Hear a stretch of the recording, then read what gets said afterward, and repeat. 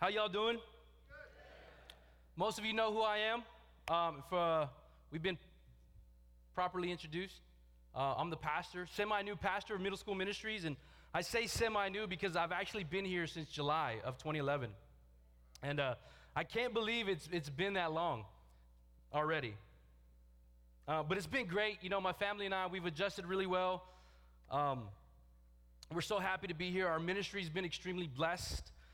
We've really just seen God do wonderful things through our volunteer staff, and our students' lives have been changed, and they're being changed right in front of us. It's really quite amazing.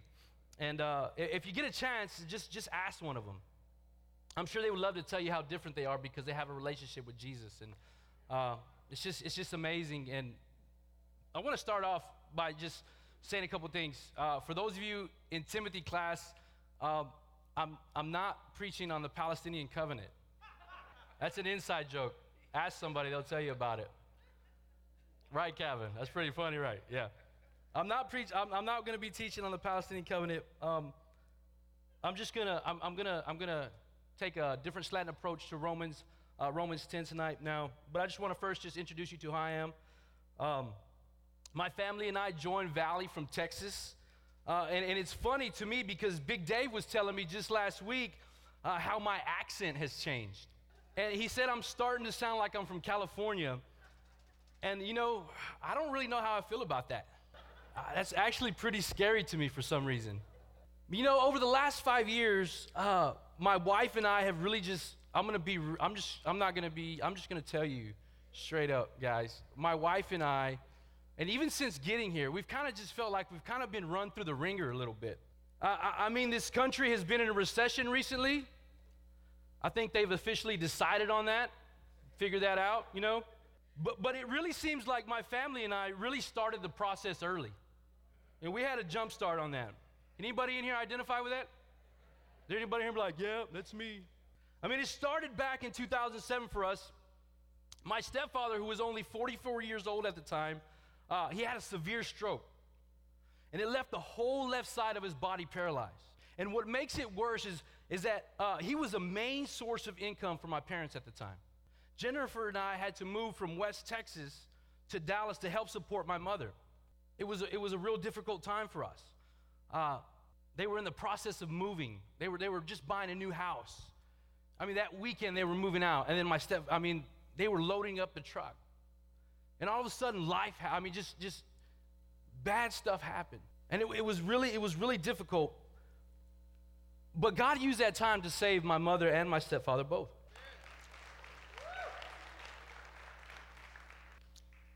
That following year was just as bad, though, because we were still reeling from the move. And having my mother live with us wasn't a good idea, especially when you get laid off 6 months later, you know. I was laid off for a period about 6 months. The economy went down, and it seemed like at the time the car that we were driving, remember, it fell apart, finally broke. So we had it for years. Finally broke down, and man, it's just like, I can't catch a break. Well, I finally got a job, and at the time we were living with my mom still. She was staying with us, and it seemed like things were going on the up and up, and that was until December of that same year when I was diagnosed with type 2 diabetes. My first cousin, who was like a younger brother to me, passed away in a tragic car accident. You know, but the crazy thing is like all things, that time came to pass. And we found ourselves serving at a young church, leading out the student ministries there. We were brought on staff on a volunteer basis with the hope of going full-time. My dream, God had laid it on my heart for full-time gospel ministry. And I never stopped. Every day, I thought about it. I yearned for it. I wanted it. This was probably the most trying time for me. As I juggled a full-time job, trying to knock out a bachelor's degree, doing ministry what seemed like full-time. In 2010, it seemed like things were great until a week before Christmas, that same year when I was laid off again. For the next few months, I struggled to find work. And just about the time I thought we were going to be brought on full-time at the church, we were told they felt we weren't ready for full-time ministry. I was actually put on a probationary period. And I was like, seriously? Lord, seriously? I say all this because we wouldn't be here today if it wasn't for the grace of God keeping us in His will during that time. I wanted to give up. I wanted to quit, and I wondered if God had made a mistake when he called me to full-time ministry. It was the most discouraging time in my life. I wonder if there's anyone in here who can identify with that. Maybe you feel that way now. Maybe you feel like just recently you felt that way. And maybe the calm in your life now is actually just the calm before the storm. I know during this time I read Matthew 13, and that's the chapter that tells us the parable of the sower. We want to talk about some pretty convicting stuff there. I remember reading it and thinking to myself, am I that seed that fell among the rocks, that was choked out, that was withered and dried up because my roots weren't deep enough? Was I the seed that fell among the thorns and was snuffed out by the cares of this world? Was I wrong in pursuing what God wanted for my life? Was the idea of finances, the idea of security for my children, consistent food on the table, it just seemed like those things. I would go to church and I would praise Jesus, and I would come home and then it was like, oh my gosh, I still have, the problems didn't go away. And I wondered, and I was like, is there something wrong with me? I mean, the thought of where our next meal was going to come from, the thought of how we were going to pay the rent or keep the lights on would constantly nag at me. I would actually start thinking about the people that I knew that didn't know Christ and how they prospered, and it really bothered me. I wanted to give up. I almost lost hope. Have any of you in here ever felt that way? Have you ever asked yourself those same questions? You see, because there's this overarching principle in the New Testament, all right, that says it takes more than a superficial commitment to Jesus Christ to endure hard times. Jesus said it in John chapter 8 when he said, "You are truly my disciples if you remain in my teaching." He was teaching some hard stuff. We see in the Gospels that Jesus wouldn't give or commit himself over to the people that followed him because he knew that their hearts were wicked. Immediately after feeding the 5,000 in the Gospel of John, you read in the very next chapter how he told those that were following him that they only followed him because they had gotten a good meal. Jesus said in Matthew 5 that those who are persecuted for righteousness' sake are actually blessed.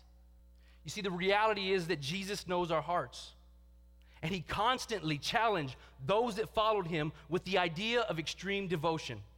And I really believe that we are fooling ourselves if we think we can get by with a superficial commitment to Jesus Christ. We won't make it.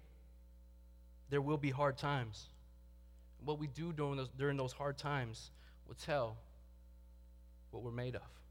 I think Philippians 1:29 sums it up when Paul says, "It's been granted to you by Jesus Christ not only to believe in him, but to suffer." And I think we forget that a little bit sometimes. I think we might be sending the wrong message sometimes when we say, yeah, you know what, Christ saved me, he did, but he never promised me anything more. Now I'm going to be real honest with you tonight. I want to be careful because this pulpit doesn't belong to me. I know who it belongs. I know whose it is, and Pastor Phil is just an amazing teacher, and I don't want to come to you. I come to you guys in weakness tonight. I'm not the greatest theologian. I wouldn't even call myself one. I just love God, and I love students, and I just want to see students' lives change, you know.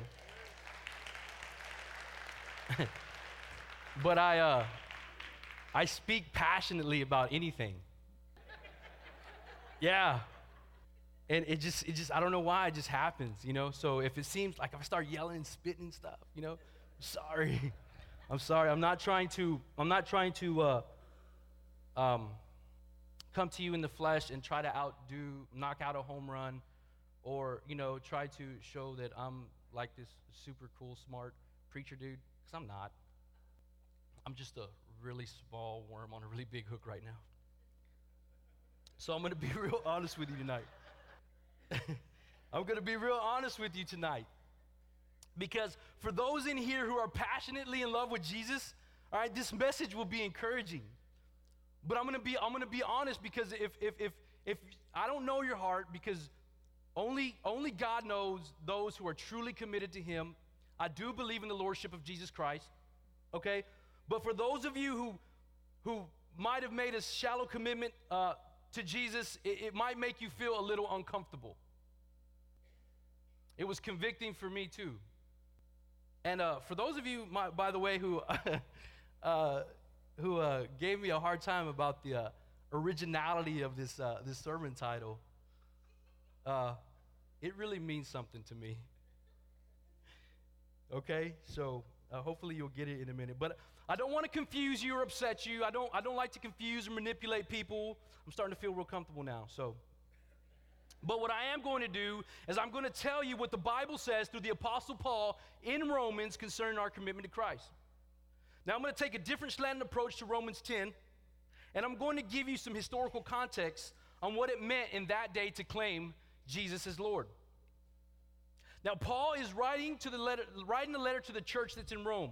Now Rome is the largest city on the planet in the first century. Over 1 million people lived just inside the city-state they called Rome. Now, there was a church in Rome, all right? And it was a very tiny church. And we don't really know the exact numbers of how many Christians were part of this church, but it was probably less than 200. Okay, so Paul is writing this letter to a small group of Christians who live in a city that was ruled by a man named Caesar. Now, there were lots of famous Caesars that lived.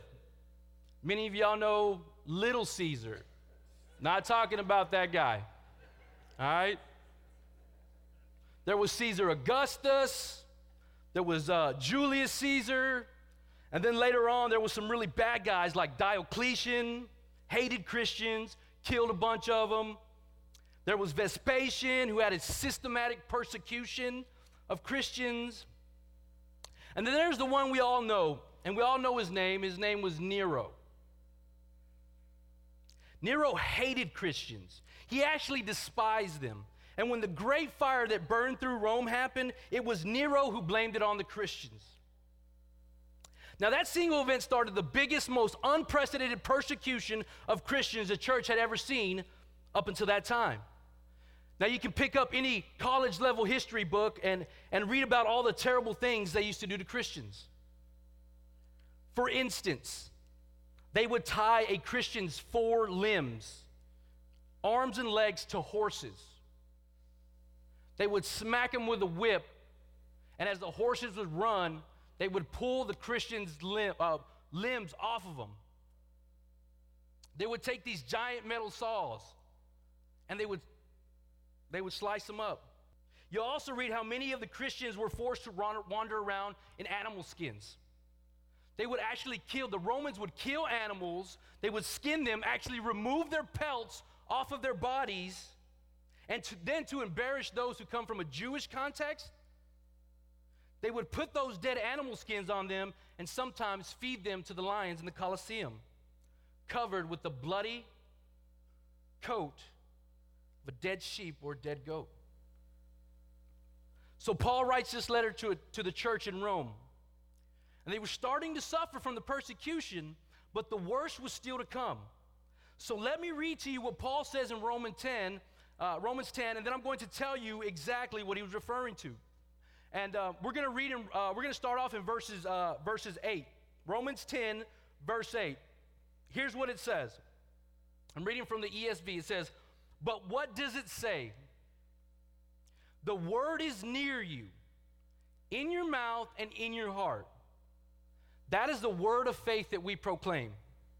Now that's Deuteronomy 30:14, by the way, and he's quoting the Old Testament, a book that Jesus often quoted.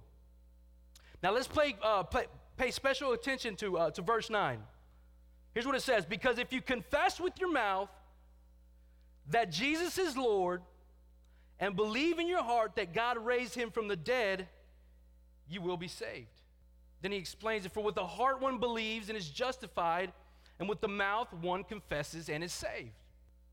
Now let me finish reading this out, and then I want to come back to that.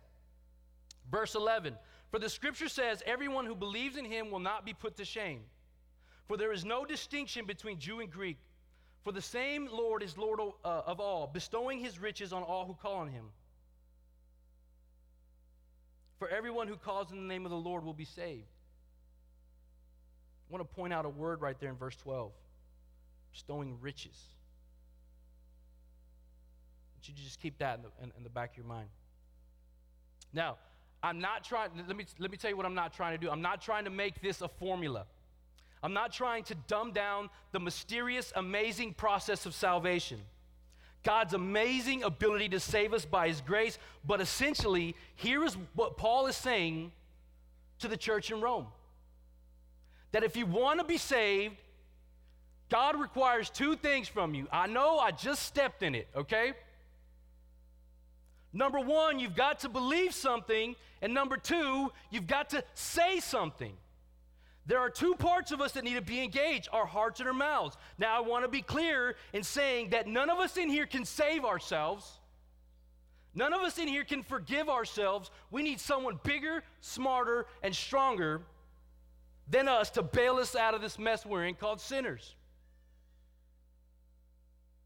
You will easily find that in order for our hearts and mouths to be engaged, it takes a miraculous work of God in order for this to happen. Read John 6, 37, 39, 44. I'm not here to teach the doctrines of grace, but I want to be clear in what I'm saying. You see, because I think the biggest hijacking in the church today, and I want to be careful because that's God's bride, that's Christ's bride, but the biggest hijacking of the church today is that we make the rules in our own salvation. We don't save us. God saves us. But we do have a responsibility in that process. Now, back to our hearts and our mouths. Our hearts need to believe something. My heart believes lots of things. I believe that sweet tea is the nectar of heaven, and you're wasting your time drinking anything other than sweet tea. Bottom line, all right? It's a conviction. I'm from Texas, lock me up, all right? I believe skim milk is a joke and an insult to all intelligent people. I believe that my wife is my partner that God gave me. I love her. Hopefully she loves me. And we will be married to the day one of us dies or until Jesus comes back, whichever one comes first. Okay? I believe that. Some of you might not agree with this one. I believe Walmart's better than Target. I also believe that Pepsi is better than Coke. These are some things that I believe.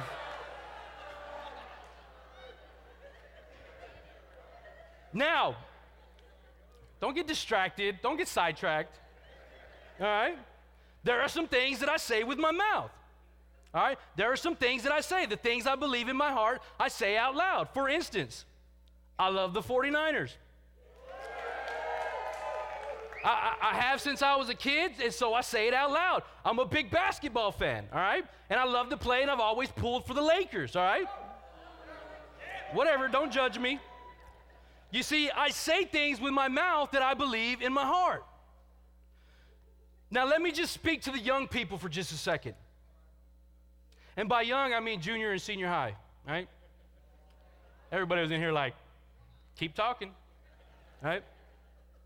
Some of you might find yourself in that situation where you say, I'm a Christian because I say I love Jesus.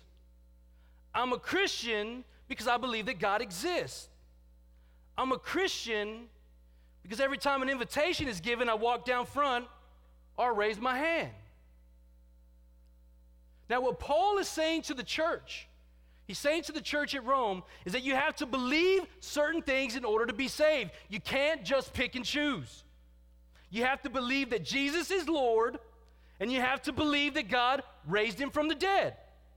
And you have to say it. I'm going to read it again, and then I'm going to tell you a true story. Romans 10:9, because if you confess with your mouth that Jesus is Lord, and you believe in your heart that God raised him from the dead, you will be saved. See, when Paul says if you want to be saved, you have to confess that Jesus is Lord, that meant something to those people. And in order to understand that, you have to understand who Caesar was. Caesar was the equivalent of the President of the United States, except he had total and complete authority. And he ruled Rome with an iron fist. And see, Rome ruled the entire territory that we know as the Middle East, and all the way parts to India and into the northern United Kingdom. And there was one guy in Rome who ruled, and his name was Caesar. And so Caesar believed that he was God. And so he put it on their coins. Every coin was stamped with a picture of Caesar, and then he passed a law, and the law was simply this: to make sure that nobody in the entire Roman Empire ever messed with the peace of Rome. And some of y'all might remember this from world history classes. It was called the Pax Romana. It was a time of peace. And there was a way that Caesar he instituted that peace, and he kept the peace. Caesar passed a law that says anytime you were anywhere in public, wherever you were in the Roman Empire, and you came face to face with the Roman soldier, you had to recite a Roman slogan. And here was a Roman slogan: Caesar is Lord. It was everywhere. 3 simple words. So if you're walking down the street going to get some groceries, and you and your family would encounter a Roman soldier, you were required to stop what you were doing, lift up the palms of your hands. This was symbolic, all right? Not only was it a sign of worship in that time, but it also showed that you didn't have any weapons. You had to drop your head and say 3 words: Caesar is Lord. And if you said those words, you went about your way. You didn't even really have to mean them. You didn't even really have to believe them. All you had to do was say those 3 words: Caesar is Lord. And anybody anywhere could simply just get away simply by dropping their heads, opening up their hands, and saying Caesar is Lord. You were free to go. You see, the church in Rome had a big problem, though. They didn't believe Caesar was Lord. They weren't going to worship Caesar. You see, because they believed something. They believed Jesus was Lord. You see, so they didn't confess with their mouths what they didn't believe in their hearts. But the problem with us is that we do the exact opposite. We often say things that we really don't believe in our hearts. Let me give you an example of this. I work with teenagers. Many of those teenagers right now will profess to be in love. Some of them are probably holding hands. Shouldn't do that in church. And what I mean by this simply is that most of them have professed undying love, all right, to what is now, all right, they have, past tense, professed undying love to someone who is now probably their ex-boyfriend or ex-girlfriend. And it's funny to me, and I tell that to girls all the time. One day you're in love, and you're putting it all over Facebook, right? And the next day you hate them, and you're telling everybody, and you're putting it all on Facebook, you know? Now, kidding aside, very seriously, we often say things with our mouths that we don't believe. We say things sometimes that we really don't mean. I don't think we do this maliciously, but I think sometimes we do that. And what Paul is saying here to the church in Rome, he says that if you really want to be saved, you got to believe that there is nobody bigger than Jesus. You got to believe there is nobody better than Jesus. There is no one more worthy than Jesus. No one who could save you but Jesus. And you've got to say it with your mouth and believe it with your heart. 3 words. Jesus is Lord. Now, by the time Nero became Caesar, he hated Christians. He felt like the Christians were trying to take away all his power and all his authority.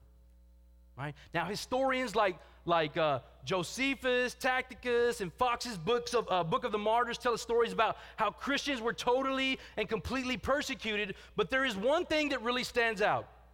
And this is the one I really want to take the rest of our time with. Now, Caesar decided that he was going to make an example out of Christians.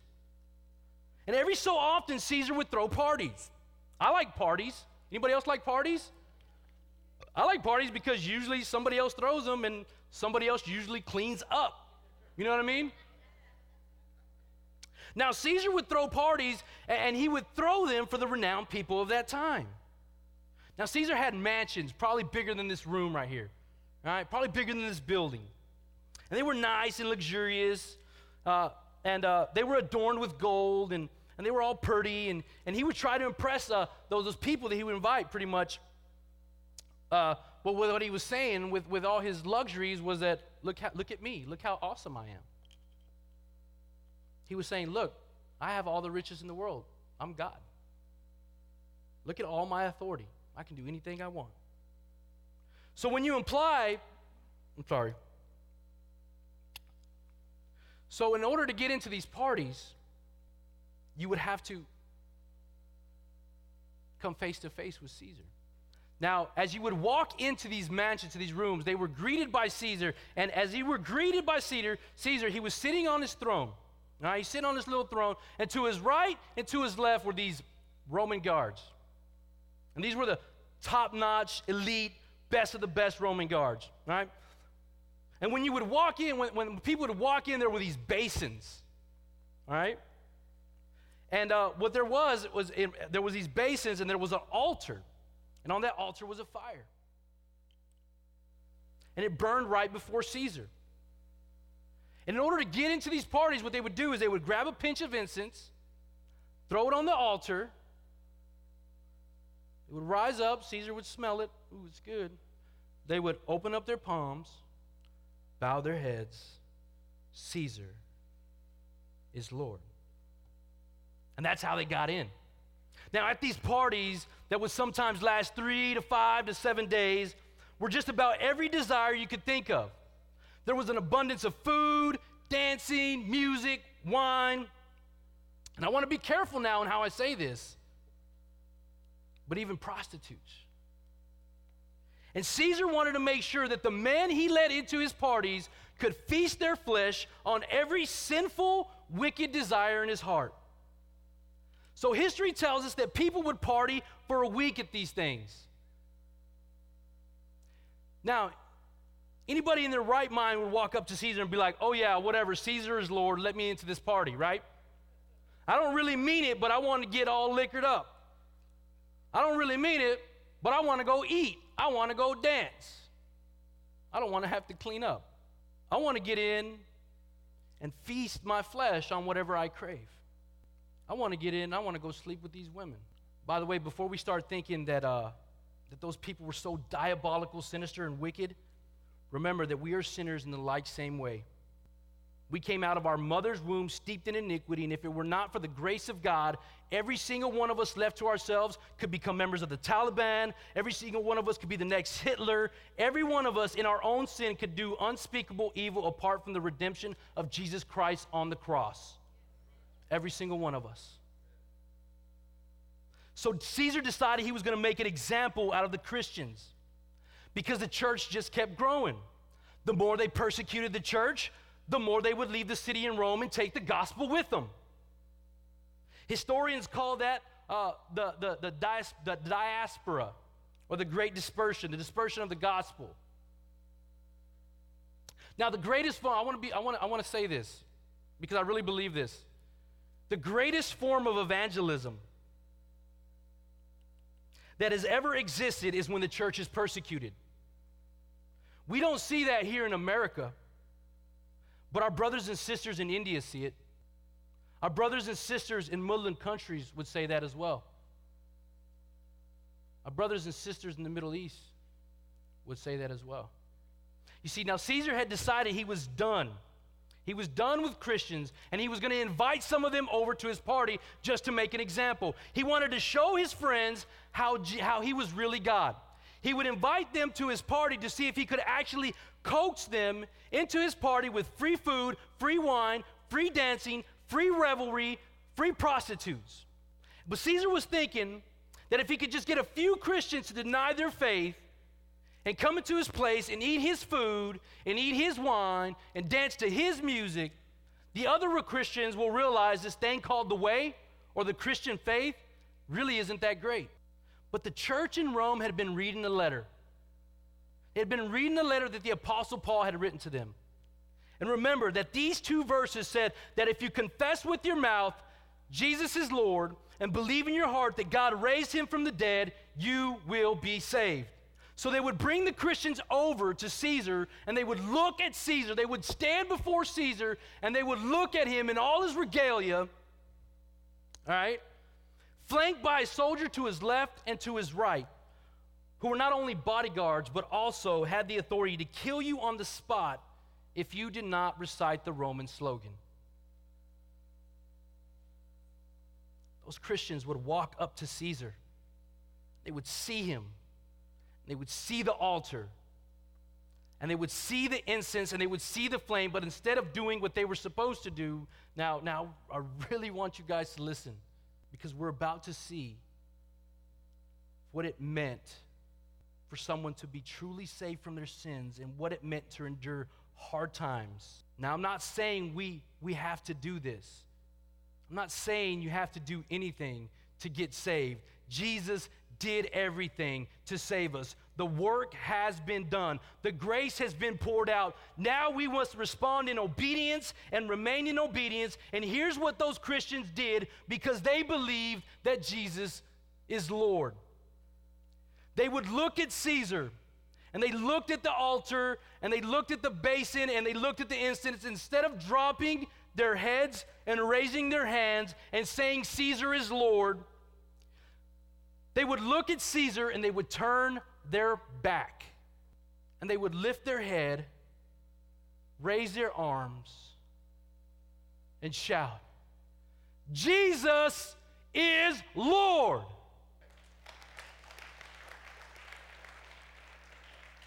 And before they could drop their hands, a Roman soldier had removed their head from their shoulders, or had taken a spear and run it through their body. Christians died because they believe that Jesus is Lord. And because they believed it, they confessed it with their mouth. Students, I'm going to talk to you guys, high school, junior high. I want to be real honest because, to be quite frank, I don't know, I just think that there's more. There's more. I'm just really, honestly, I want radical devotion in my life. I want to reproduce it in students so bad. I'm hoping that by looking at my life, students will say, wow, that's what it means to follow Jesus.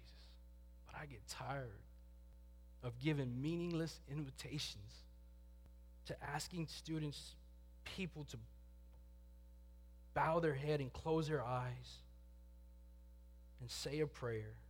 I don't want to give you guys an impression that when you trust Christ and you repent of your sins, that it's a private matter and that it will have no consequence in your life.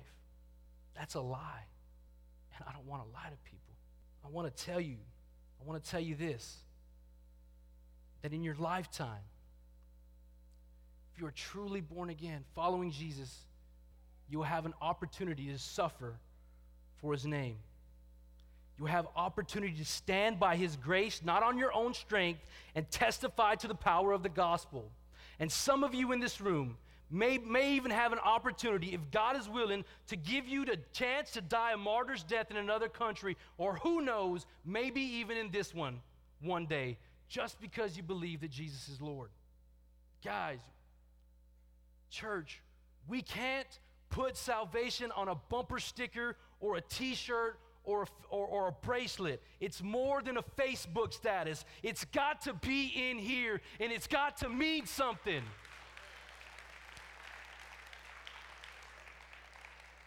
I know this guy, he's really, we used to be pretty cool. We used to talk off and on when I lived in Texas, and his name is Clayton King.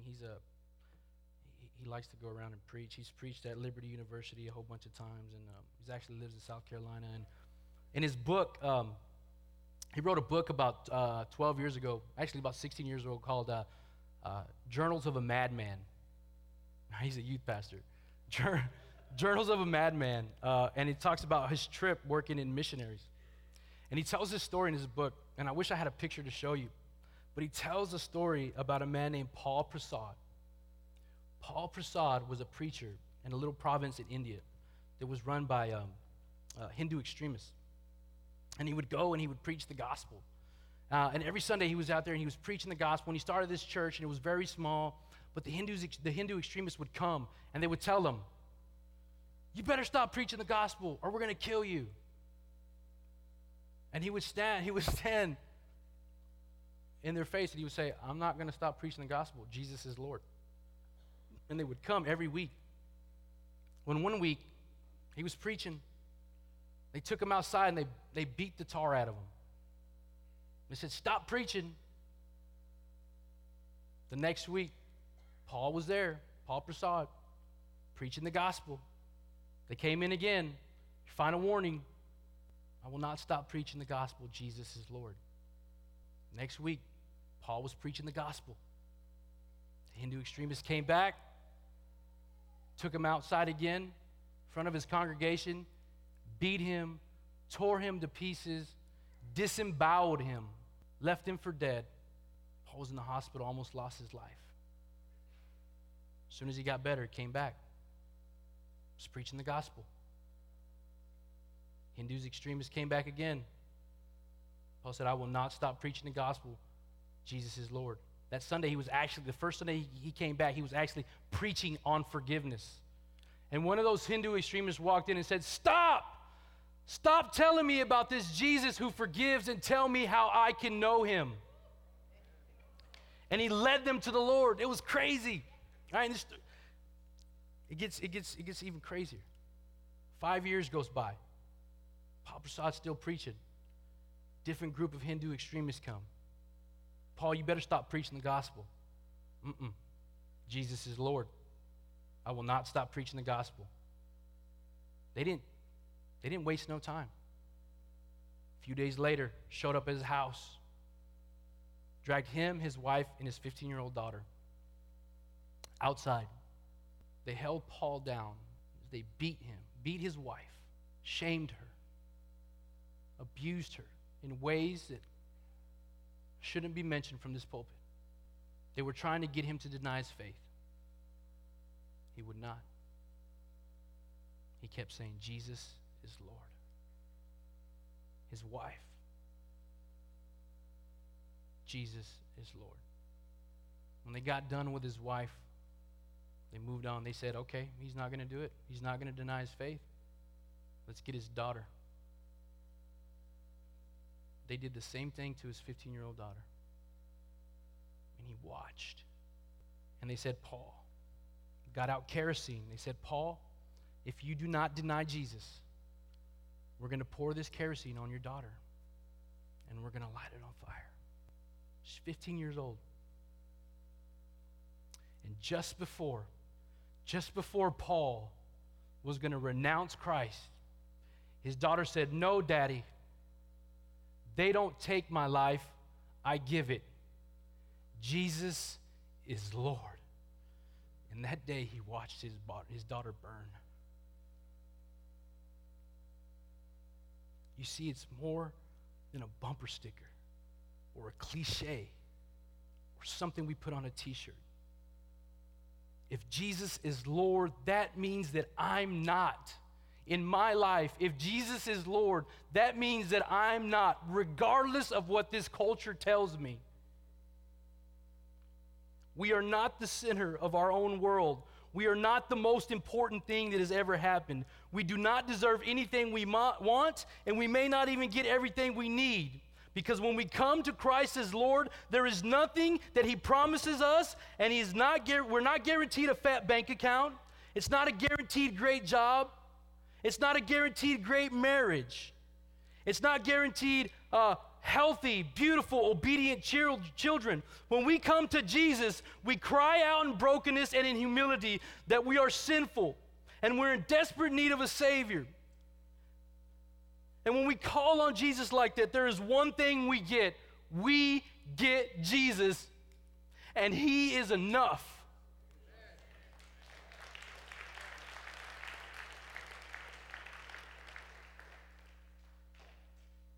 So is Jesus your Lord?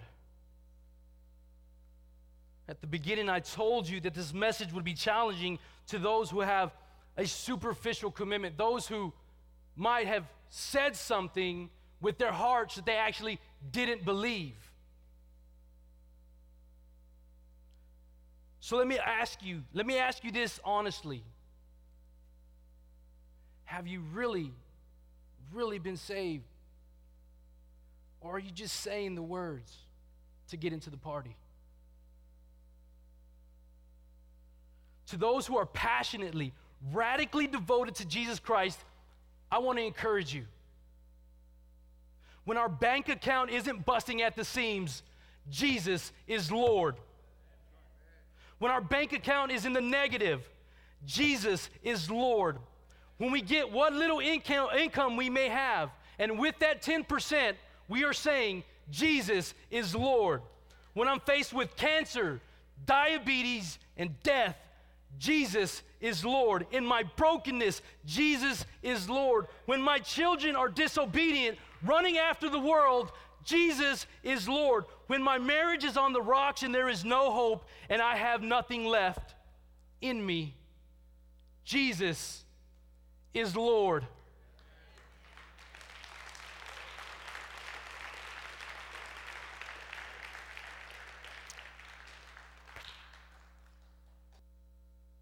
Is there anybody in this room tonight? No heads bowed, no eyes closed, or anything like that.